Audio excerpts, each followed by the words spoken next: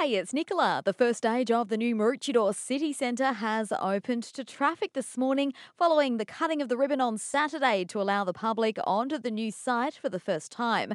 While construction of buildings has only just begun, the new city centre is certainly a game changer with an underground automated waste collection system, environmental sensors to monitor temperature, pollution and pollen levels, LED lights and fibre optic cable.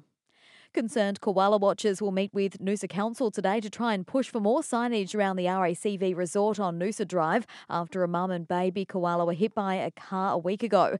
A photo of the deceased pair was circulated on social media, sparking calls for more to be done to protect the threatened species.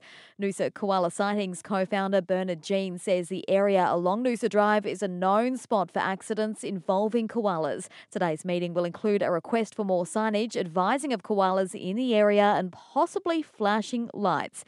Anyone who finds sick, injured or orphaned wildlife should contact the RSPCA hotline on 1300 Animal.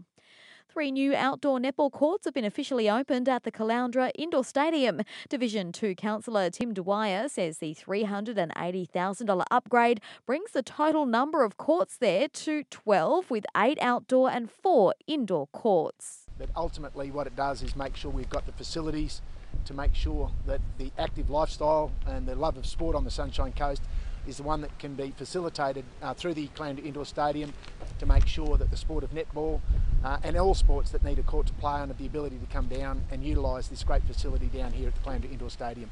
And in sport, another win for the Sunshine Coast Falcons as they race towards the finals with just one defeat for the whole season. They downed the Mackay Cutters in round 20 at the weekend, 14 points to 28, with both Caleb Daunt and John Rubin getting 2 tries each. It was also a pinch-me weekend for Falcon Nicho Hynes, who made his NRL debut for the Melbourne Storm at fullback for their clash with the South Sydney Rabbitohs yesterday.